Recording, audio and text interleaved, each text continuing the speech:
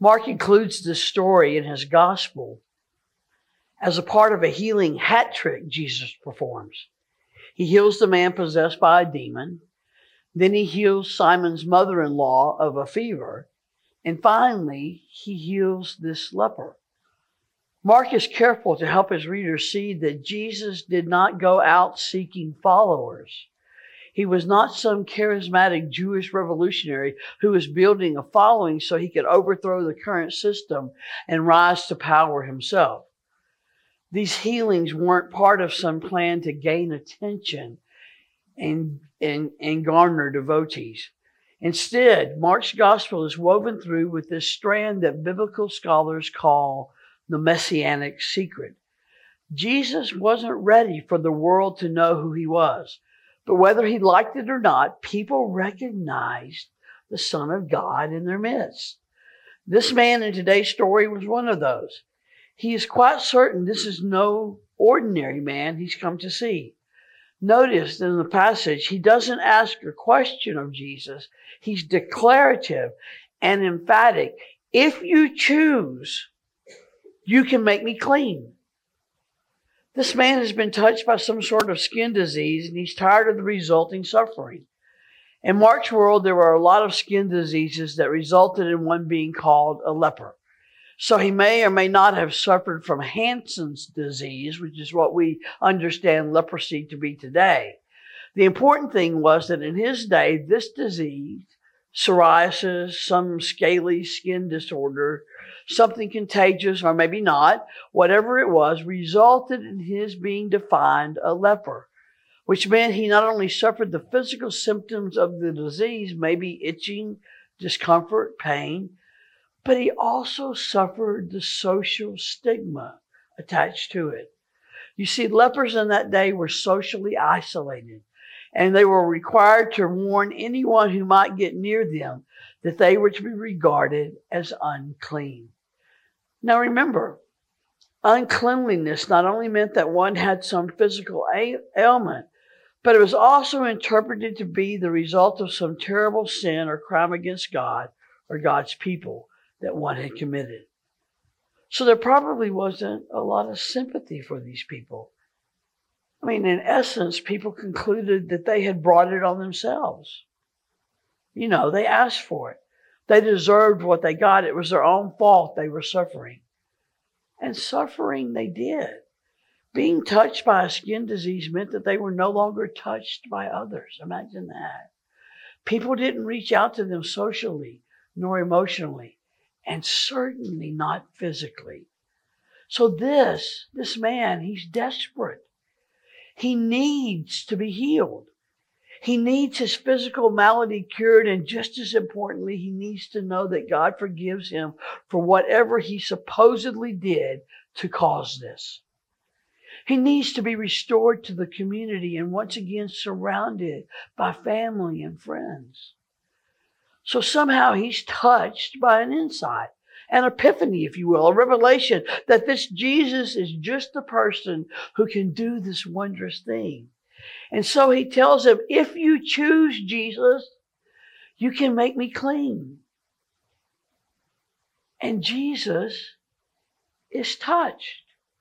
Some translations read moved with pity, or some translations put it moved with anger. Either way, Jesus is touched with strong emotion. Maybe he feels both pity and anger. He pities this man who is afflicted not only bodily, but in his soul as well. And he is angered by a system that blames an individual for their illness and then sends them off to suffer in isolation. Either way, he is touched, and so he reaches out and he touches the man. Jesus touches this man, then speaks words of healing. If we're not careful, I think we miss this important act. Jesus stretched out his hand and touched him. Remember, Jesus doesn't have to touch in order to heal. He can simply speak words and demons flee and fevers end. But Jesus touches him because this man desperately needs to be touched. You know, I can imagine that this man might have been married. At one time, before the disease became visible to others, he might have had a wife who ran her fingers through his hair, who would pat his arm while he talked, who would reach out and grasp his hand for no particular reason. But the disease probably robbed him of all of that. She had to choose between him and what she was taught was God's law. Touching him would make her unclean as well. So maybe she was repulsed and threw him out to live alone or with the other lepers. Or maybe he removed himself so that she wouldn't be tempted. Or maybe she loved him enough to risk it. Maybe they would sneak off occasionally to some isolated place where he could once again feel the comfort of a hug, the warmth of another body sitting beside his. What had once been so taken for granted in life was suddenly a rare, precious, even non-existent thing. His children couldn't run to him. He couldn't kiss their boo-boos or rumple their hair. He'd been touched by a terrible disease, but in essence, so had they. They had all been touched by an affliction that stole from them life and peace and happiness. Jesus knew all that, and he had compassion, and he had anger. And so he chose to do something about it. He touched him and declared him clean. There are diseases and practices that do the same kinds of isolating and hurting today. Obviously, AIDS comes to mind, but physical disabilities of all sorts can do the same thing. Think about it. Wheelchairs and crutches often render people invisible. Failing health makes others disappear, out of sight, in the nursing home or hospital, or convalescing at home, out of mind. Because a man's in prison, the wife and kids become untouchables in the community. Because she suffered an emotional breakdown, people steer clear of her and hers. And the death of the other often leaves the remaining spouse lonely, listless, and longing for the touch of another. Oh, to enjoy human touch, contact once again. So Jesus taught us long ago and far away the importance of human touch. And yes, its healing capabilities. But he also recognized that hugs alone won't cut it. These folks have to be reabsorbed into society. They have to know that they are welcome and that they fit, that they have a place. So he tells the man to go to the priest because it was only a priest who could officially declare someone clean. Now, we don't know from the story whether he took this step or not, but I like to think that he did go to the priest as Jesus directed. That way, the religious establishment too would learn more about who Jesus was and what great things he could do.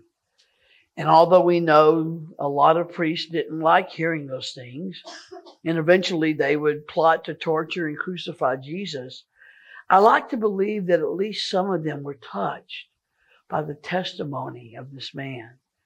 Some of them became convicted that the system was indeed wrong in need of change. They came to realize that they were doing as much harm to diseased people as the diseases themselves. I'd like to think that Jesus worked through this man to heal some of the priests of their sinful and hurtful ways. Jesus' touch is so powerful that he can heal indirectly through the touch of another. In fact, this man touched many lives. He refused to keep the secret Jesus told him to keep. This was such good news, he couldn't keep it quiet. And because he couldn't, people came from every corner, north, south, east, and west, to find this man from Galilee. People flocked to Jesus because this leper was touched, and he in turn shared his message and touched them. I think there's a lesson for us here in this seemingly simple story. We, like the leper, like Adam's song, need to seek out the healer, Jesus. In a sense, we're all lepers, are we not? There's not a one of us who doesn't need some kind of healing. Maybe it's physical, but just as likely it's a sickness of the soul.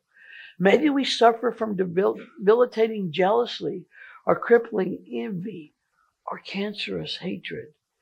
Maybe we're being destroyed by our pride, or even its opposite, our self-loathing. Maybe we suffer great guilt, believing that we are getting what we deserve, thinking ourselves beyond forgiveness and salvation. Each of us has something we need Jesus to help us to be rid of, so that we can be made clean, made whole. Jesus chooses to cleanse us and heal us. Like the leper, we simply need to go to him, kneel before him, and acknowledge that he is the Christ, the Son of God, capable of and willing to save us and transform us. And once we are made clean, we are to go out and what? Touch others. Maybe like the leper, our stories, our words will touch them. But I believe Jesus also wants us to model our lives after his. We are to reach out and touch the untouchables. We are to bring healing, physical, emotional, spiritual. Like Jesus, we are to touch the lonely, the lepers, with the good news that God loves them, God forgives their sins, and God wants to be in relationship with them. If we allow ourselves to be touched and then reach out to touch others, people will come to Jesus from every quarter, and they will be touched by the great physician, touched by the Holy Comforter. They will be touched. Like the leper, each of us, they will be touched, they will be made clean, and they will be brought back into relationship with the rest of God's children. May it be so, O God. May it be so. Amen.